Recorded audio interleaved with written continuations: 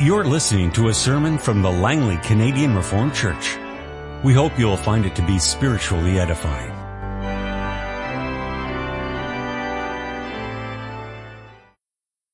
Let us turn to the Acts of the Apostles, chapter 2. We'll read Acts 2, the verses 1 to 11, and then the verses 42 to 47. So the first part and the last part of Acts chapter 2. When the day of Pentecost came, they were all together in one place. Suddenly a sound like the blowing of a violent wind came down from heaven and filled the whole house where they were sitting. They saw what seemed to be tongues of fire that separated and came to rest on each of them. All of them were filled with the Holy Spirit and began to speak in other tongues as the Spirit enabled them. Now there were staying in Jerusalem God-fearing Jews from every nation under heaven. When they heard this sound, a crowd came together in bewilderment, because each one heard them speaking in his own language.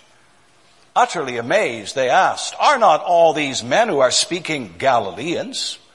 Then how is it that each of us hears them in his own native language? Parthians, Medes, and Elamites, residents of Mesopotamia, Judea, Cappadocia, Pontus, and Asia, Phrygia and Pamphylia, Egypt, and the parts of Libya near Cyrene, visitors from Rome, both Jews and converts to Judaism, Cretans and Arabs. We hear them declaring the wonders of God in our own tongues." And then we turn to the last part, verse 42 and following. They devoted themselves to the apostles' teaching and to the fellowship, to the breaking of bread and to prayer. Everyone was filled with awe, and many wonders and miraculous signs were done by the apostles. All the believers were together and had everything in common.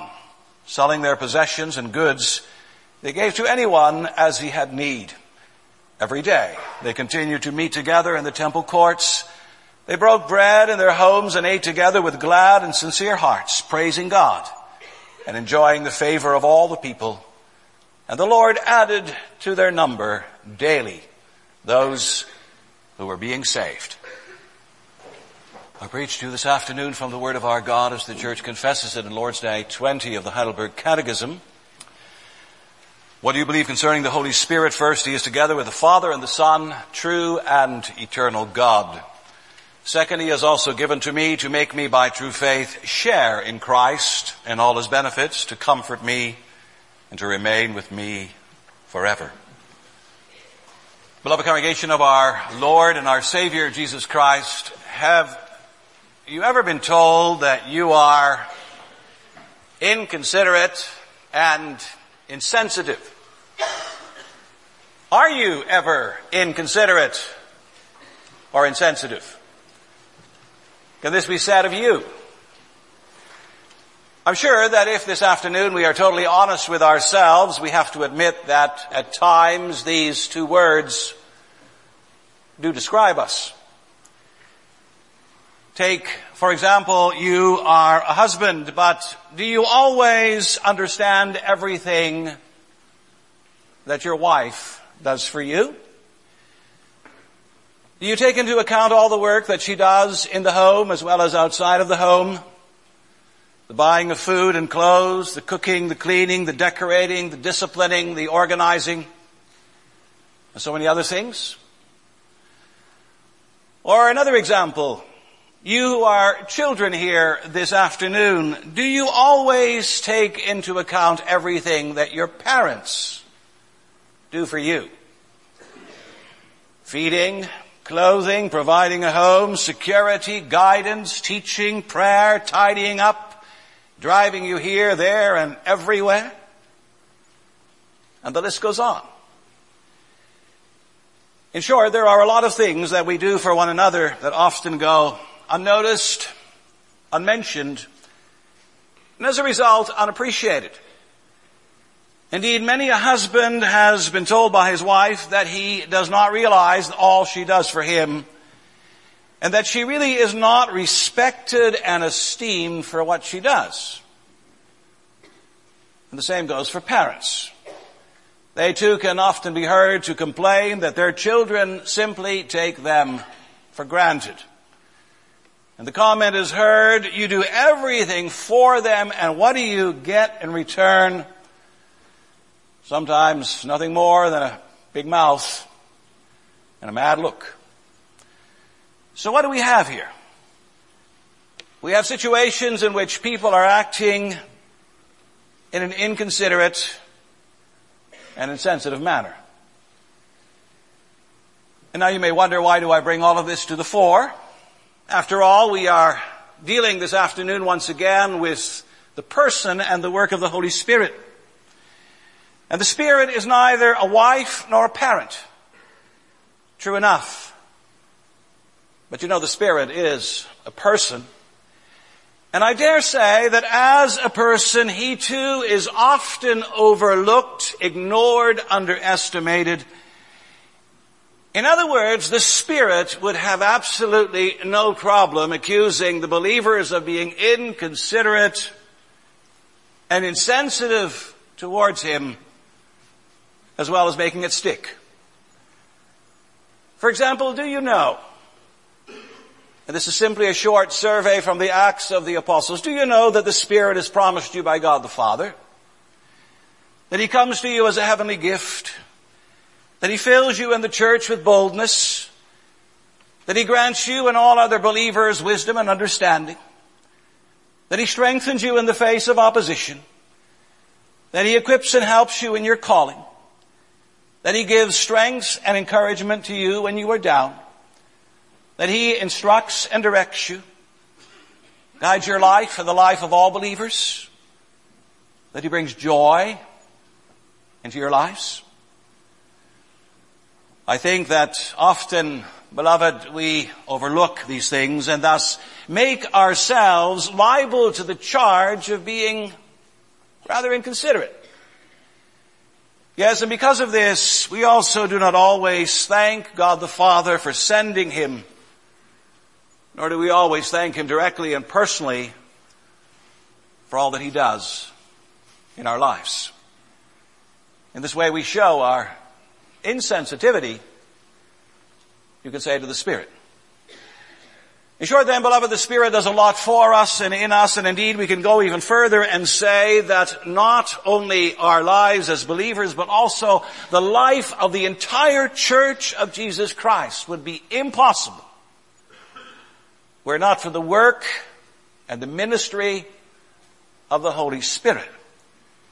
We owe him and continue to owe him a huge debt of gratitude. Yes, and to illustrate that, we do well to take a good and detailed look at the book of Acts, especially here at chapter 2. And so in this third sermon under the heading of the Holy Spirit, we've looked at the Holy Spirit in the Old Testament, the Holy Spirit in the work and life and ministry of Christ. We come to the Spirit and the church. And we shall see, first of all, that the Spirit invades the church, the Spirit transforms the church, the Spirit grows the church. Well, beloved, you may remember the church had, in a sense, been warned. It had been warned by Jesus Christ himself, for we are told that one day in the time between his resurrection and ascension, he was eating with his disciples, and while they were eating, he warned them not to leave Jerusalem. And why were they not to leave Jerusalem? Because the gift that the Father had promised was coming to them there. What gift? In a few days, it reads in Acts 1:5, you will be baptized with the Holy Spirit. And so they waited. They waited, and no doubt they wondered too. Yes, and in due time it happened. For 10 days after Jesus went up, the Spirit came down, and Luke records it for us in Acts 2, those verses 1 to 4, when the day of Pentecost came, they were all together in one place. And suddenly a sound like the blowing of a violent wind came from heaven and filled the whole house where they were sitting. And they saw what seemed to be tongues of fire that separated and came to rest on each of them. And all of them were filled with the Holy Spirit and began to speak in other tongues as the Spirit enabled them. What an experience that must have been, to have been there, or at least to have been a fly on the wall. But in any case, there are a number of astonishing things being reported here. And the first has to do with the timing. For Luke writes that these remarkable things happened on the day of Pentecost. Why Pentecost? Well, surely it has to do with the fact that Pentecost, also called the Feast of Weeks, was one of the 3 great annual Jewish festivals.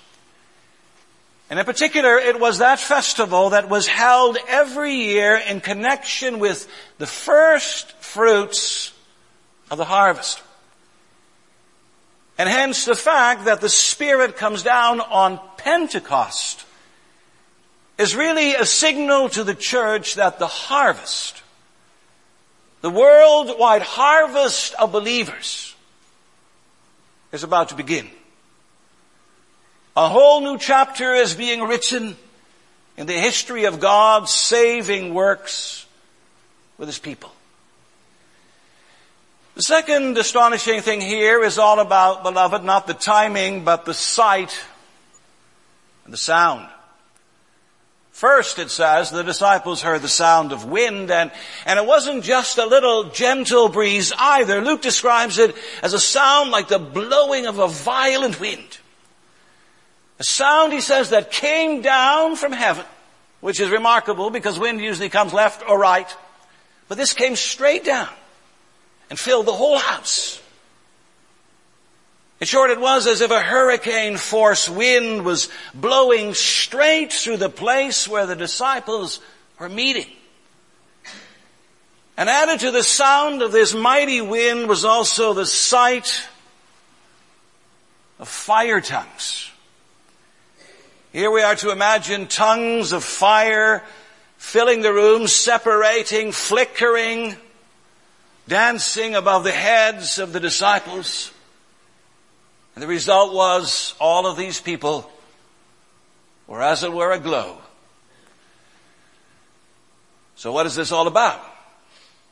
Well, we need to keep in mind, beloved, that wind and fire are always signs and symbols of the Holy Spirit. For one, the word Spirit can and is often translated as wind. And as for the fire part, that too is something that is connected with the Spirit. For very early on already, John the Baptist had prophesied that the church would be baptized with the Holy Spirit and with fire. When the Spirit comes, fire comes with Him. And you may know that already in the Old Testament, fire is a sign of the divine presence. Think of the pillar of cloud and fire. But it's also a sign of divine judgment. And hence, when the church hears the wind and sees the fire, it knows the Spirit, the Holy Spirit, is really here. But then, beloved, in addition to these fiery tongues, there are also other tongues mentioned here, speaking tongues. Luke records that all of the disciples were filled with the Holy Spirit and began to speak in other tongues as the Spirit enabled them. Obviously, the evidence of the Spirit's presence was not just on them, but also in them. The Spirit caused them to speak in other tongues. Now, what does that mean? Some would have us believe that the tongues referred to here have to do with unknown tongues or languages or with unintelligible babbling speech. In other words, they would insist that this is not at all a case of these people speaking normal human languages. But is that really true? A closer look at what Luke writes would appear to contradict this. For when the Jews who came from other countries heard the disciples speaking, they were, it says, they were amazed. And they even asked, are not all these who speak Galileans? Then how is it that each of us hears them in his own native language? Parthians and Medes and Elamites and so forth. We hear them declaring the wonders of God in our own tongues. You see, beloved, twice reference is made to the fact that these foreign Jews recognized the languages or the tongues of the speakers. They weren't just babbling. They weren't speaking some kind of unknown type of language. No, the fact of the matter is that the disciples were speaking real, true, foreign languages. And this conclusion, beloved, is further supported by the news that the hearers heard and could understand what precisely they were speaking about. You see, here we have real words, real syntax, real grammatical structure. And we also have a real message. And what's the message about? The message is about the wonders of God. And that's just a way of describing the wonders of God in the person and the work, especially of our Lord Jesus Christ. These tongues were telling about wonders. God's wonders. God's wonders in His Son. This was the message that was going forth intelligibly, understandably, with comprehension. Now, beloved, it should also be noted that there are some who say that actually the wonder of Pentecost was not so much a speaking wonder as it was a hearing wonder. And they point to the fact that in the verses 6, 8, 11, it says either that the foreign Jews heard or hear them speak. And so these people assert that what the Spirit did at Pentecost was to enable people to hear rather than to speak in foreign tongues. But yet such a view, beloved, misses the mark. For while it's true that hearing was involved, no one can miss the fact that the real wonder here is in the speaking. Verse 4 says explicitly that the disciples were filled with the Holy Spirit and began to speak in other tongues. The hearing of other tongues resulted as a direct result of the miraculous speaking that went on. Well, enough said about different views and series. The bottom line here is that no matter how you interpret what happened on the day of Pentecost, there is ample evidence to include that the Holy Spirit invades and takes over the church. Finally, He has come who was promised by the Father and by the Son. And with His coming, you'll notice the church is never ever the same again.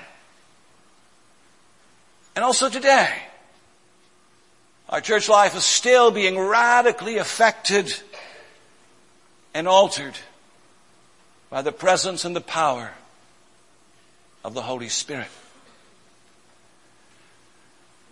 Of course, you might wonder, affected and altered in what way? Well, to answer that, it might be good and beneficial to turn to the end of Acts 2, where you begin to see the direct results and consequences of the Spirit's arrival in the church. For He transforms it.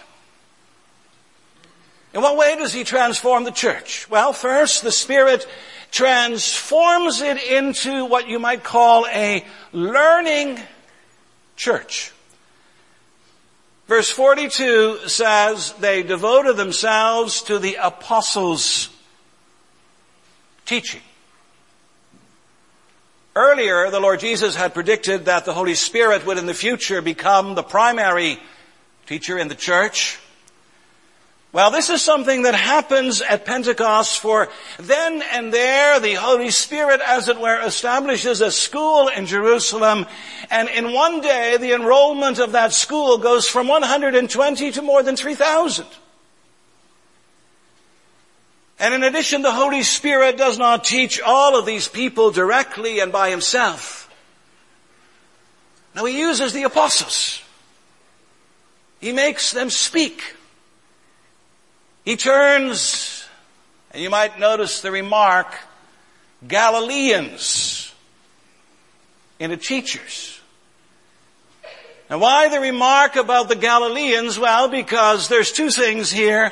The Galileans, number one, were commonly scorned because they spoke with a kind of dialect which was looked down upon in places like Jerusalem.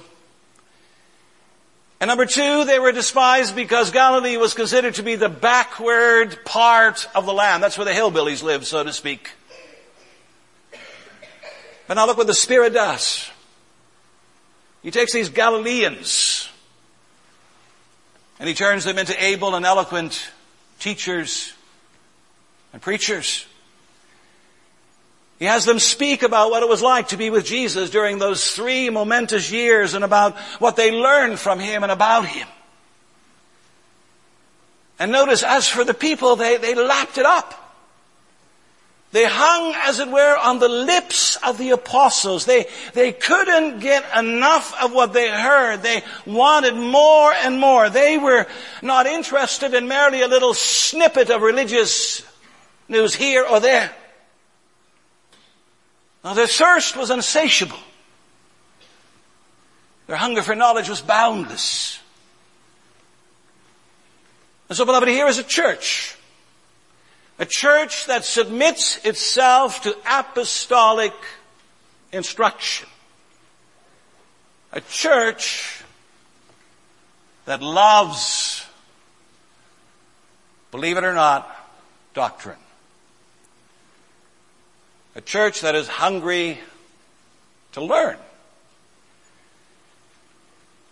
In so doing, it's also, I think, a church that makes us, as it were, look into a mirror and ask, can the same be said of us today?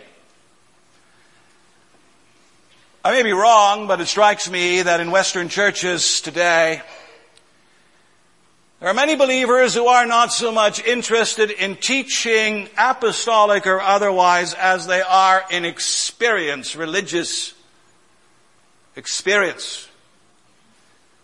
People today do not so much want to know more. They want to feel more. Whatever that means. And the result, there's often a growing ignorance in the church. If the surveys being taken today by George Barna and others are any indication, and there are many who call themselves Christians today, but who no longer know even the fundamentals of the gospel. The other day, I came across a church planter who didn't even know the 10 commandments. How can you be a church planter and not know something as basic and fundamental as the 10 commandments? And so, beloved, one of the first things that the Spirit does when he comes to us as church is remind us that we need to be a church under instruction. Do we still love apostolic teaching? Do we still dare to tackle the letters of Paul to the churches in Rome and Galatia and Thessalonica, and the letters of Peter and John? Do we still study and discuss and dig and seek to grow in the truth? Or is that just something for new believers in other parts of the world? But then, beloved, if the Spirit transforms the church into a learning church, it also transforms it, secondly, you could notice, into a caring church. Acts 2:42 also states that the believers also devoted themselves to something else, and that is called fellowship. And that one word, fellowship, is a very rich word that first of all refers to the common life, as it were, that believers have in the triune God. The Apostle John says our fellowship is with the Father and with His Son, Jesus Christ. And you can also add the Holy Spirit, for 1 Corinthians or 2 Corinthians 13:14 reminds us that our fellowship is with the Holy Spirit as well. And so as believers, we share together, believe it or not, in God the Father, in God the Son, and in God the Holy Spirit. And yet the story goes on, for not only do we share in the triune God, but that word fellowship also means that we share out to one another. We share out our gifts, our talents, our compassion, our time, our assets, our love. You know, in that early New Testament church it says, selling their possessions and goods they gave to anyone as he had need. Verse 45. What that really means is they saw the need of their fellow believers, maybe also of their unbelieving neighbors, and they responded. Voluntarily, generously, spontaneously, they responded. Now perhaps this makes you ask, is the same expected of us today? Should we adopt a communistic-like setup or a Hutterite colony-like setup wherein we sell all of our houses and properties, cash in all of our stocks and bonds if we have any, and put everything into a common pot? Well, in answer to that, notice a number of things. There's first the fact that what happened in Jerusalem at that time was entirely voluntary. Neither the Holy Spirit nor the apostles commanded for this to happen. And second, it's obvious from the expression they broke bread in their homes that they still had their own homes. And third, it would appear that these early believers were responding to a definite and drastic need in their community. We know from elsewhere in the Acts of the Apostles that the saints in Jerusalem were drastically, desperately poor. They needed help. And the church responded to their situation. And surely that's also the guiding principle for today. As a church, we may not ignore the needs of our fellow saints. We have to address them. And that's too what we try to do through the office of the deacons. Every Lord's Day we have what many today consider to be a strange and rather outmoded custom. And you know what it is? What's a very outmoded custom in this church that happens every Lord's Day that you see hardly anywhere else? It's a collection, an offering for the needy. It's God's way of reminding us that caring for one another is a constant calling of the Church of Jesus Christ. So it is, beloved, that the Spirit transforms the church into a learning and caring community, but also into a third thing, and that is, namely, it transforms the church into a worshiping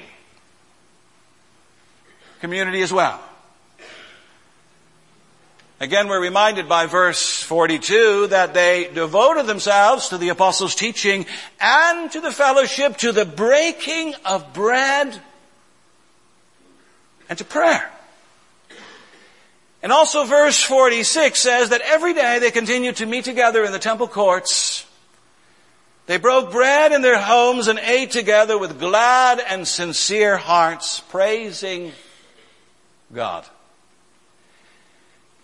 In other words, worship was at the top of their list of religious priorities.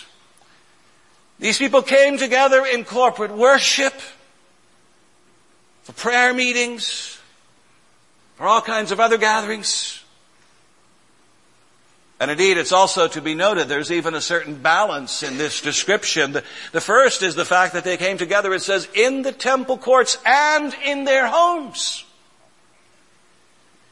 And you can be sure that when they went to the temple, they didn't go there to partake in the sacrifices any longer. Probably for a while they still partook of the Jewish prayer services. But rather they used the temple's many rooms as places in which to pray, to celebrate the sacrament, and to listen to the Word. Most likely this is where the worship of the congregation in Jerusalem was held on the Lord's Day. And as for their homes, they probably used those for the smaller and for the more informal gatherings that took place throughout the week. And so you see, they balance the personal and the corporate, the formal and the more informal, the traditional as well as the spontaneous. And now there's also another form of balance to be noted in our text with regard to worship, because we're told in verse 46 that they had both glad and sincere hearts. There's a reminder that their worship was both joyful and dignified. Whether or not they always got the balance right is another question. But still, it was something that they, and also we today, need to strive for. On the one hand, our worship service shouldn't have the atmosphere of a funeral parlor. But on the other hand, neither should it have the atmosphere of a rock concert. Gladness and sincerity need to march hand in hand. In short then, beloved, the Spirit transforms the church in terms of its approach to the truth as taught by the apostles, in terms of the love and the care that they show one another, and in terms of the regularity and the character of their worship. Learning, loving, and liturgy. They all belong together. They're all tied together then. And they still need to be tied together today. Yes, and when there is a real commitment to these things, beloved, then you can also see in our text other things begin to happen as well. Well, what things? Well, look at verse 47b, the second part. What does it say? It says, and the Lord added to their number daily those who were being saved. Again, there are several things of interest here. The first is that it doesn't actually say in these verses at the end of Acts 2 that the church went out and witnessed directly. Often that is what is made of verse 47b, but that's not what's said. Rather, we're told that it's because these believers were so faithful and sincere in their deeds of learning, loving, and liturgy that the Lord acted. For notice it says, the Lord added to their number daily. It was the Lord who was doing the addition, the multiplication. In other words, be faithful in the things of the Lord. And the Lord, through His Spirit, will give the increase. Now, of course, some may want to conclude from that, that means then that we don't have to bother with outreach or evangelism. But that's not what I'm saying. It just means that the first calling of the church is to be faithful. And that when the church is faithful, the increase will come. And included in that being faithful, beloved, is surely also the spreading and the speaking of the Word of God. There's every indication that those early believers were not hesitant at all when it came to speaking and to declaring the wonders of God. They told about these wonders in all kinds of languages. Freely, enthusiastically, joyfully. They told about God, the great works that He had done in Jesus Christ and was still doing. The Spirit filled them with a mighty zeal to spread the word. And indeed, beloved, He should get the credit. The credit for transforming the church then and transforming the church today. True, our circumstances are different. But nevertheless, the calling to pray to the Spirit and to ask Him to make us more and more into a learning, loving, and worshiping and growing church, that remains. And let's not overlook it. And there's also one more thing that we shouldn't overlook, and it's the fact that these believers enjoyed the favor of all the people. Of course, what that means is that they were respected and esteemed by the community at large. And you might wonder, how in the world is that possible? Because the community at large was a predominantly Jewish, antagonistic community to the gospel. Not so long before, they had crucified the Lord of glory. And so you would think that these early believers would have been scorned and mocked, oppressed, and persecuted. But that's not the case here on the day of Pentecost. It will become the case later on. On Pentecost Day, they are applauded. And that as well has to do with the Holy Spirit. His work, beloved, runs so deep and changes lives so drastically that the neighbors of these people have no recourse but to acknowledge that something wondrous is happening before their eyes. They see it, they hear it, they experience it. The Spirit is changing hearts and lives and softening up all those other people for the gospel. And you and I know that no witness is quite as effective as changed and altered lives. Yes, and herein lies a question. It's a question that's also a bit of a challenge. What kind of a witness are you in your neighborhood? Do your neighbors ever praise you? In a way, that's what should be happening. God forbid that they are condemning you because you're so hard and nasty to get along with, or because you're always throwing wild parties on Friday and Saturday night, or because your Monday conduct conflicts with your Sunday piety. Beloved, we praise the Spirit when our lives are filled with care and concern, honesty and uprightness, goodness, and persuasive speech. We praise the Spirit when salt is being sprinkled and the light is shining from our homes. Salt and light, that's what the Savior told us to be. And you know, that's what the Spirit helps us to be.